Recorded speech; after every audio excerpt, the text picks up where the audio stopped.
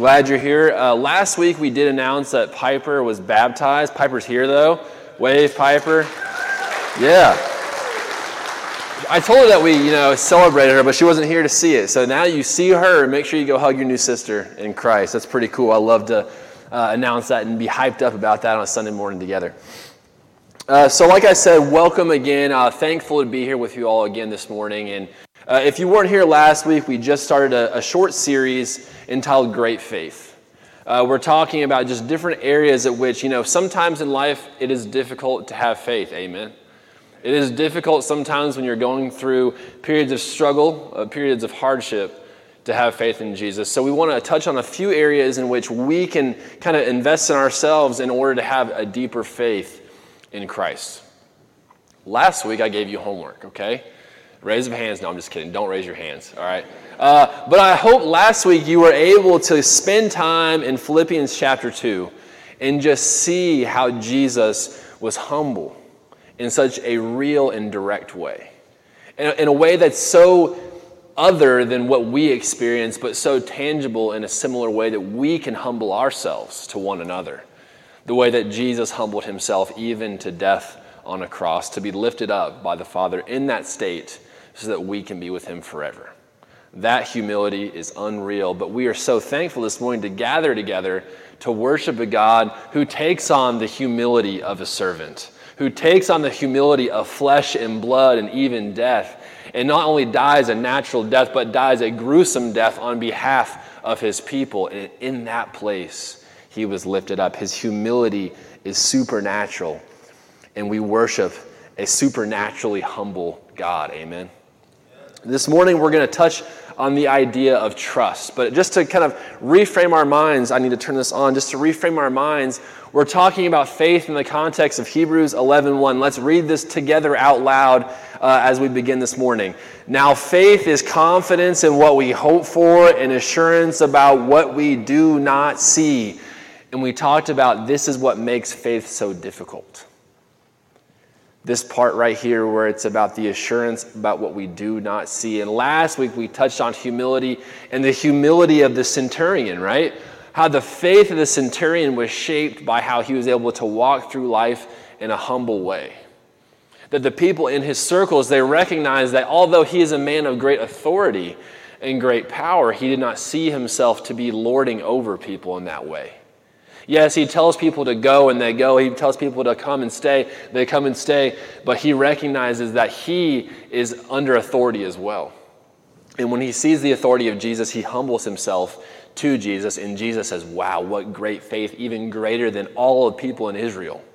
Right? His humility showed his faith in this unreal way that Jesus was amazed by it. So this morning, we're going to look at trust and how trusting God can expand our faith. So I want you to think about the people in your life that you trust the most, okay? Maybe it's a loved one, maybe it's a friend, maybe whoever it might be, but we trust a lot of people, right? In a little bit different ways, okay? When I go to the doctor, I trust my doctor to know what x-rays mean, right? I could not look at the x-ray and tell you, oh, this bone, I could probably say that bone is broken, right? That bone is not broken, right? But the doctor has gone to school and through residency and all these years practicing, so I trust the doctor in that arena. I also trust my UPS driver, okay, to not go through my stuff. Sometimes, you get that box and it's busted up. You're like, did he look through my stuff? But I usually trust my UPS driver to not go through my stuff, and I also trust my mechanic. I think last week I talked about how little I know about cars, right? I trust my mechanic to know what he's talking about or what she's talking about in those arenas. But trust is not universal, right?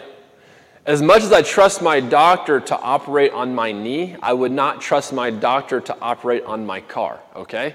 As much as I trust my UPS driver to deliver my packages and not go through my stuff, I do not want my UPS driver to operate on my body. You see what I'm saying here? We have trust in people in our lives, but it is not universal trust. Even with our loved ones, I wouldn't trust my wife to operate on me, okay? She's super, super smart.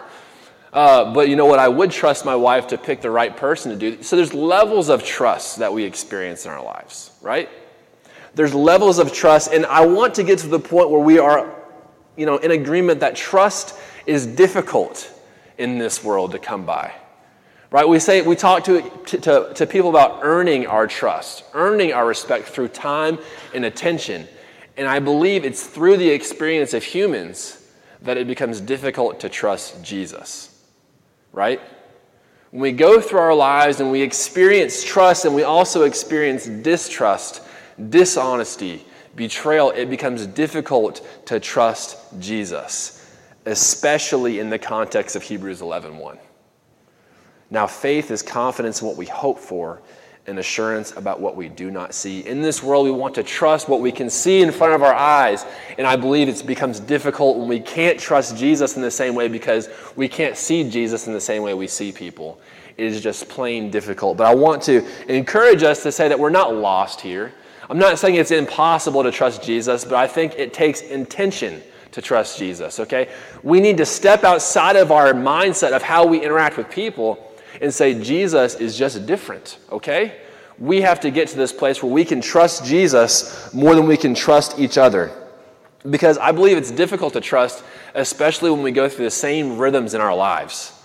The same rhythms. Maybe it's a bad relationship or a bad marriage where you sit across the table from that person and you just don't trust them anymore.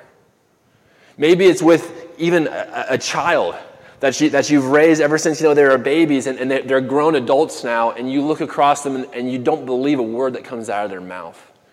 Or maybe it's an even deeper trust issue within yourself to where you fall into the same sin and temptation over and over again, and you can't trust yourself in certain situations. Trust is difficult, but Jesus is different. Can we get an amen to that, please? That's really important, okay? Trusting each other is difficult, but Jesus is different, okay? The world wants us to be too deep in our doubts, okay? The world wants us to get into the cycle of doubt to say, if you doubt, you cannot have faith. If you have any inkling of doubt, you cannot trust in Jesus. Well, I want to say that's inaccurate. That's bad theology, and we're going to read together. I'm going to read this morning in Matthew 14, an example of exactly what that means for our lives, okay? So if you have your Bibles, I love paper Bibles. I know I let you guys cheat every Sunday by having Bible verses up here, but I would love if you had a paper Bible to open up to Matthew 14 or your phone Bible or whatever it is. I'm going to read this. Immediately Jesus made the disciples get into the boat and go ahead of him to the other side, while he dismissed the crowd. After he had dismissed them, he went up to the mountainside by himself to pray. Later that night, he was there alone, and the boat was already a considerable distance from land, buffeted by the waves because the wind was against it. Shortly before dawn, Jesus went out to them walking on the lake. When the disciples saw him walking on the lake, they were terrified. "It's a ghost," they said, and cried out in fear. But Jesus immediately said to them, "Take courage, it is I, don't be afraid." "Lord, if it's you," Peter replied, "tell me to come out to you on the water." "Come," he said. And then Peter got down out of the boat, walked on the water, and came towards Jesus. But when he saw the wind and he was afraid and beginning to sink, cried out, "Lord, save me." Immediately Jesus reached out his hand and caught him. "You of little faith," he said, "why did you doubt?" And when they climbed into the boat, the wind died down, and those who were in the boat worshipped him, saying, "Truly you are the Son of God." When they had crossed over, they landed at Gennesaret. And when the men of that place recognized Jesus, they sent word to all the surrounding country. People brought all their sick to him and begged him to let the sick touch just the edge of their cloak, and all who touched it were healed. So we have this scene here, but before we get to Matthew 14 and what we just read, you have this image in your mind of Peter walking on the water. I think it's important to understand what happened before this scene took place, okay? In Matthew chapter 14, two things happened already, okay? John the Baptist was beheaded, and Jesus feeds the 5,000, okay? John the Baptist was beheaded, and Jesus feeds the 5,000. And in this context, just a brief summary, Herod is tricked into ordering John the Baptist to be beheaded. It's a very, very complex situation. John the Baptist was already in jail, but Herod, he executed the order of this woman at the time, and they beheaded John the Baptist and brought his head to her. It's very, very gruesome, okay? And Jesus and John the Baptist, the reason why it's important is Jesus and John the Baptist are connected, okay? We recognize they're cousins, right? But what did John the Baptist do for Jesus' ministry? He prepared the way, right? Not only did he prepare the way in his preaching and his teaching, but he also baptized Jesus. Okay, they are forever connected. Let's look at what Jesus says about John the Baptist in Matthew chapter 11. As John's disciples were leaving, Jesus began to speak to the crowd about John. Okay? What did you go out into the wilderness to see? A reed swayed by the wind? If not, what did you go out to see? A man dressed in fine clothes? No. Those who wear fine clothes are in the king's palaces. Then what did you go out to see? A prophet? Yes. I tell you, in more than a prophet, this is the one about whom it is written, I will send my messenger ahead of you, who will prepare the way before you. Truly I tell you, among those born of women, there has not risen anyone greater than John the Baptist. Yet whoever is least in the kingdom of heaven is greater than he. From the days of John the Baptist until now, the kingdom of heaven has been subjected to violence, and violent people have been raiding it. For all the prophets of the law prophesied until John. And if you are willing to accept it, he is the Elijah who has come. Whoever has ears to hear, let them hear. You can hear Jesus, right? You can hear how he feels about John the Baptist. Not only is it his family, but this man is greater than anyone born of women. He is this Elijah to this age. He is this prophet shouting in the wilderness, preparing the way for Jesus. I love what he says here in Matthew 11:11. Truly, I tell you, among those born of women, there has not risen anyone greater than John the Baptist. And in Matthew chapter 14, as Jesus is ministering and he's preaching, he hears word that John the Baptist has been executed. That's got to have a deep level of hurt for Jesus, right? We know that Jesus would mourn with his people. He know that he would cry with his people. But when his own family member is beheaded, and not only his own family member, but the one who is preparing the way for him, things change a little bit. Like I said, John the Baptist prepared the way, and we know the way that Jesus is going, right?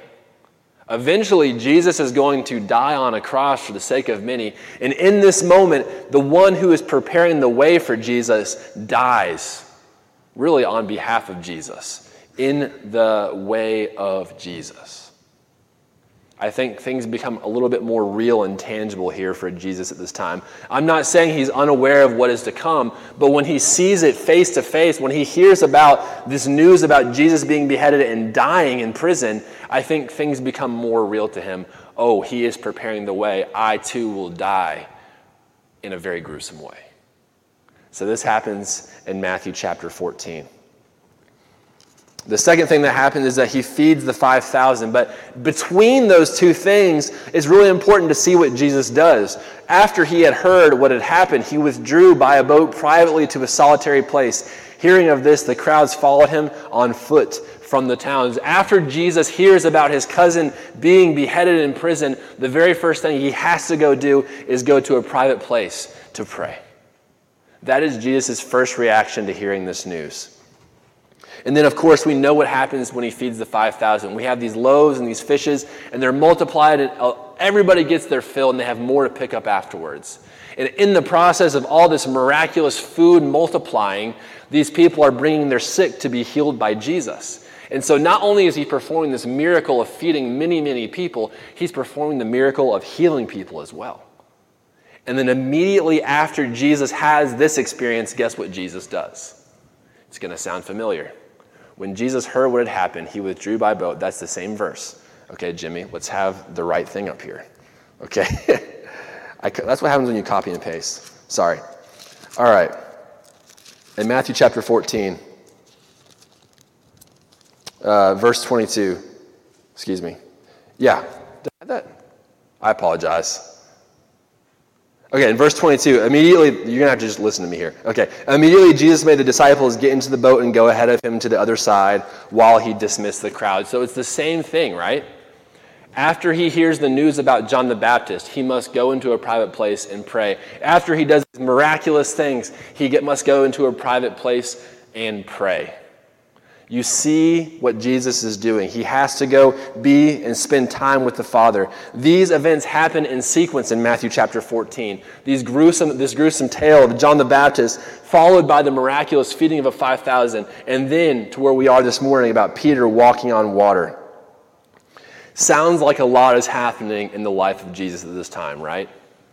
Amen. Can you feel the fatigue maybe setting in for Jesus?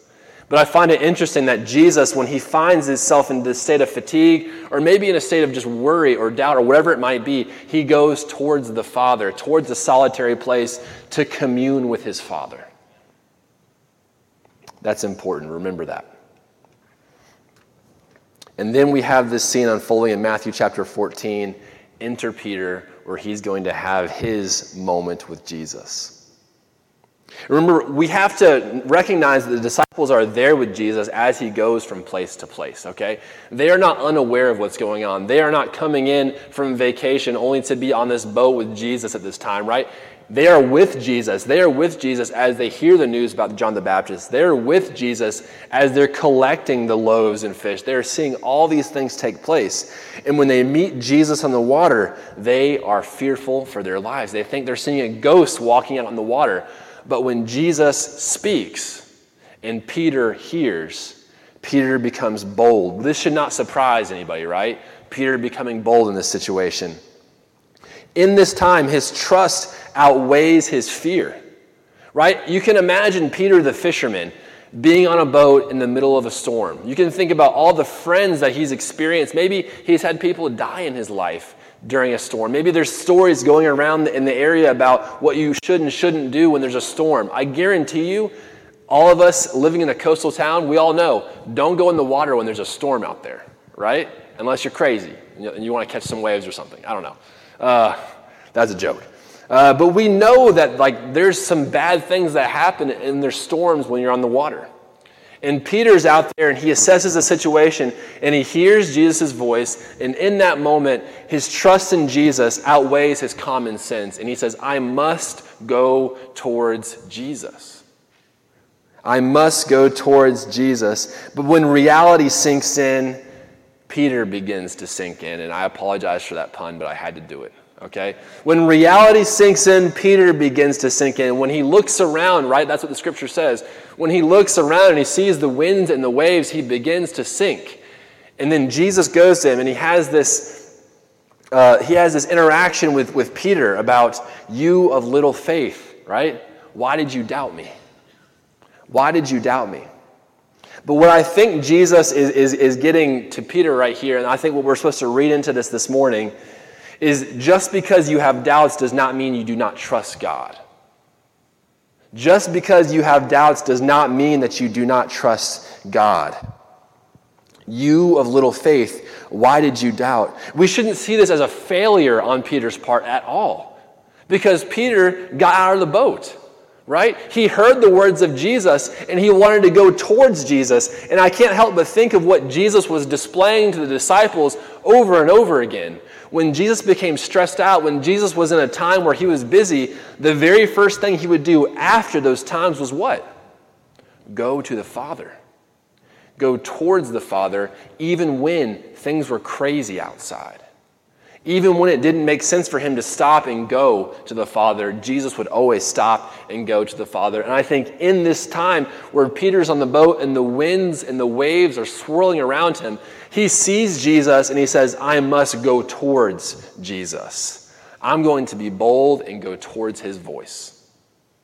This is not a failure on Peter's part. I think it is really a victory, and I think it tells us a lot about humans. So many times we allow our opinions, our preconceived notions, and our doubts to distract us from what God is calling us to do. Right? Peter's in this boat, and the common sense thing to do would be, why don't I wait in this boat and wait for Jesus to come to me? But Peter's not about common sense. Peter's about being bold. Peter's about following Jesus even when it doesn't make sense. And for humans, for us today, we say the exact same thing to whatever doubts we have going on in our mind. We allow our doubts to control our actions because it goes against what we believe to be common sense in this world. We allow our doubts to control us. We allow our fears to control us, and we don't even step out of the boat, even when we hear Jesus calling us to do something about it. Doubt and fear control our actions. We desperately want to be on the right side of things. We desperately want to be right in our lives. And we don't want to humble ourselves to say, maybe Jesus is calling me to do something different. That is scary. Just as scary as Peter stepping out of this boat. But if we recognize and truly believe that Jesus is out there calling us, it shouldn't be scary. But it still is scary, right? It is still a little bit scary to go against what we know and believe, the preconceived notions of our world. But that's what Jesus calls us to sometimes. Instead of pursuing Christ, we allow fear and doubt to stop us. And Peter really is, like I said, emulating Christ in this situation.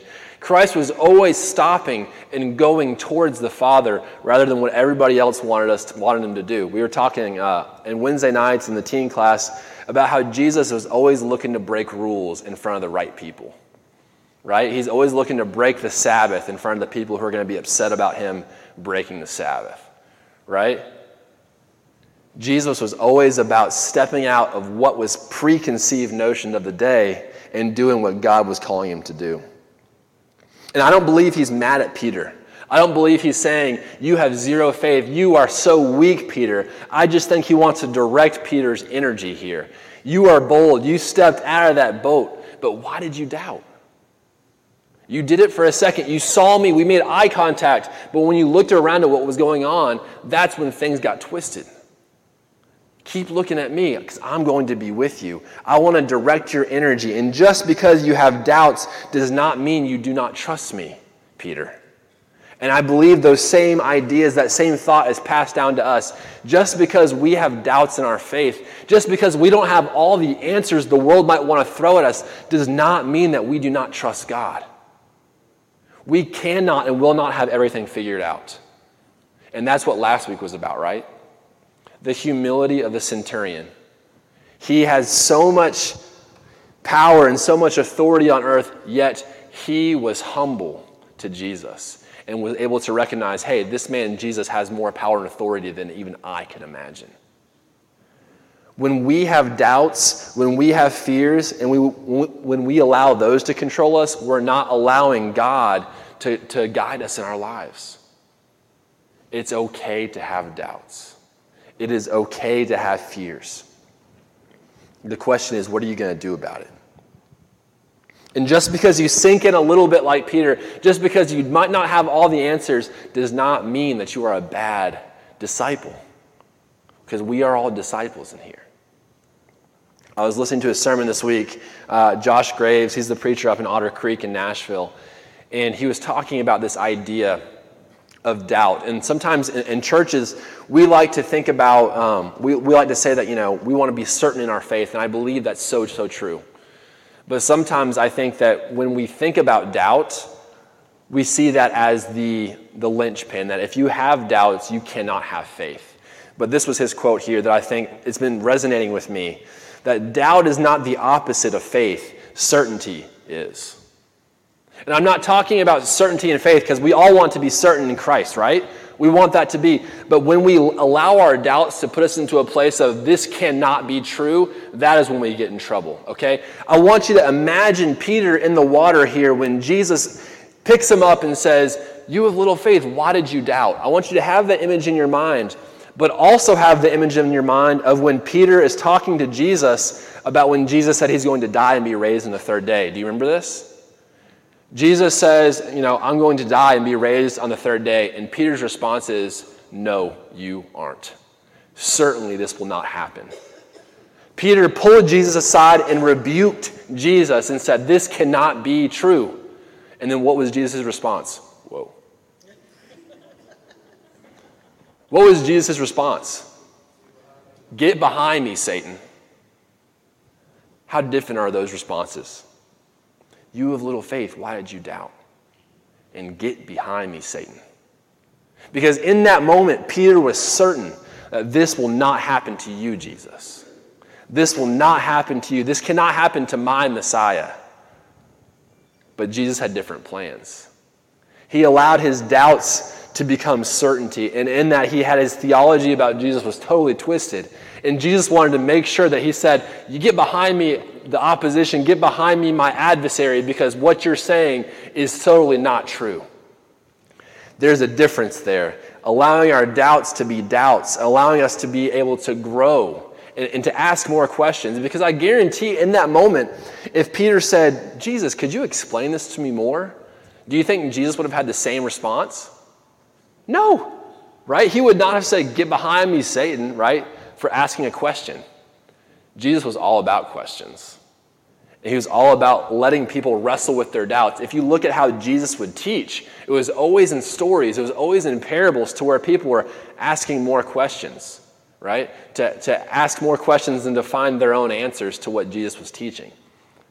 That's what we need to do with our doubts. Not allow our doubts to become certainties, become these walls that we build around ourselves to not ask any more questions. Our doubts need to lead us to deeper questions, into deeper knowledge about what Jesus is calling us to do and be. We must not fear doubt, because I guarantee it will happen. And if you're not doubting right now, you're not allowing your faith to mold you into who God's calling you to be. We need more questions. We need to grow closer and mature in our faith about what Jesus is calling us to do. So the question is, how can we strive towards trusting God in our lives? How can we strive towards trusting God in our lives? I think there's 3 ways. There's so many ways, but just 3 for today. The very first thing is that trusting God is different than trusting people. Are you with me? I'm not a history, I'm not like a history buff or anything, but I do know there's this one man named Neville Chamberlain. You guys have heard about Neville Chamberlain?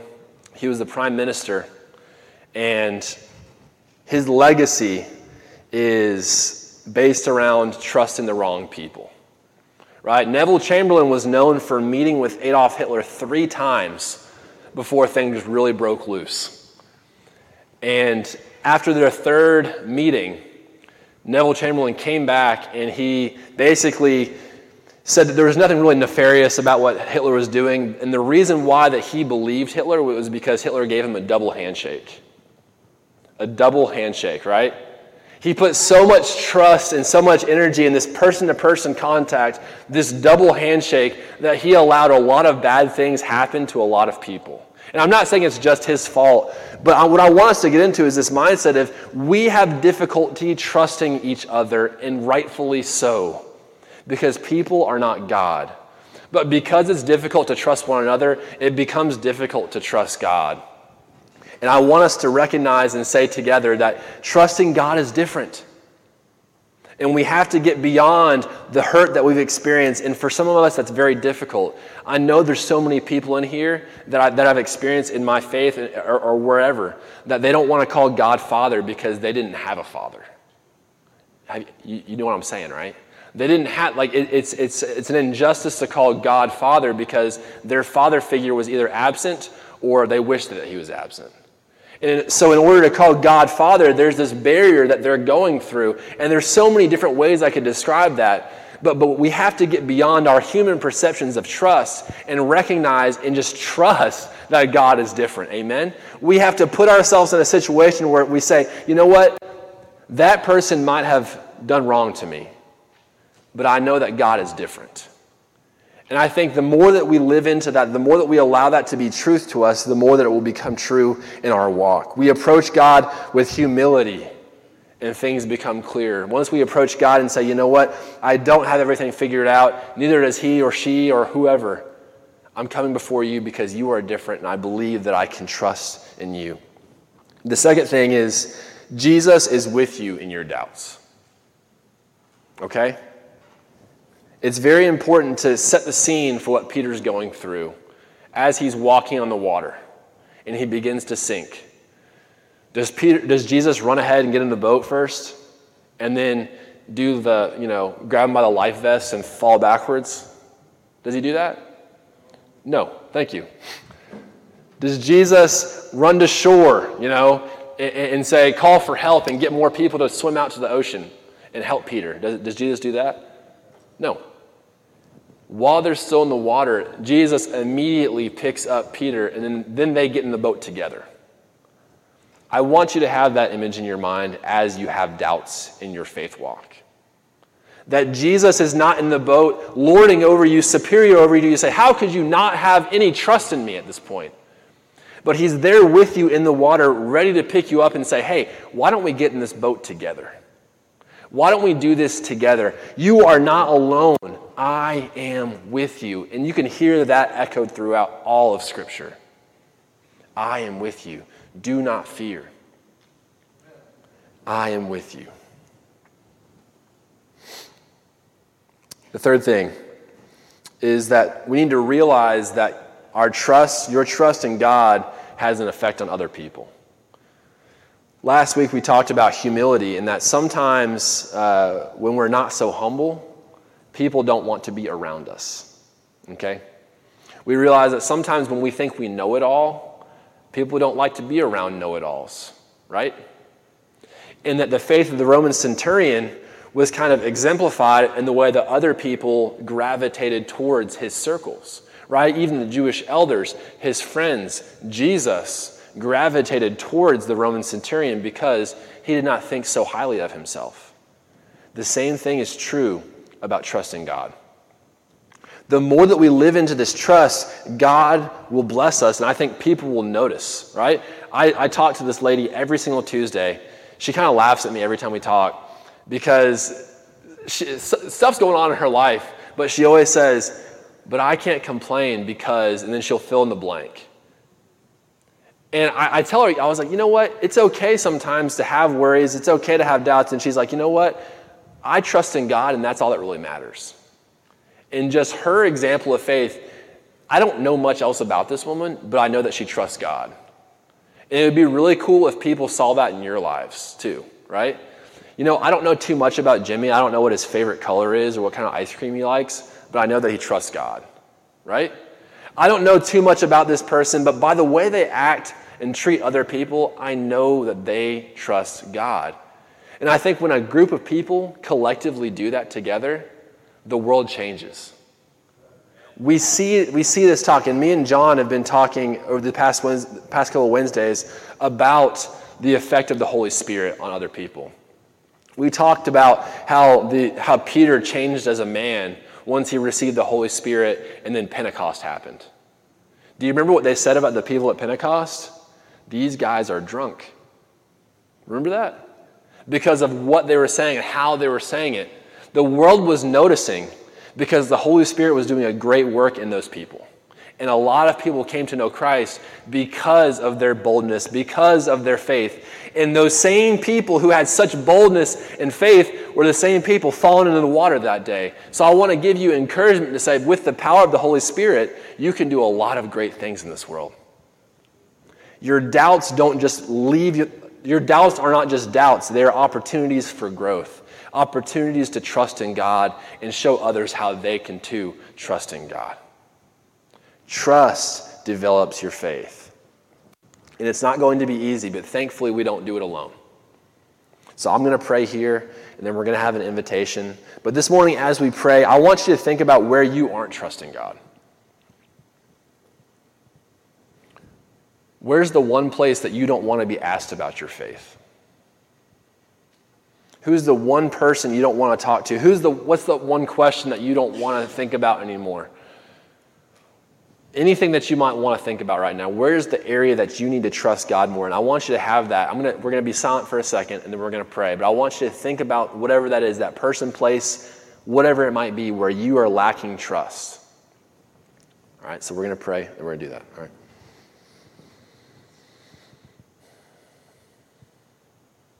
God, so many of us right now are thinking of that thing that is difficult for us.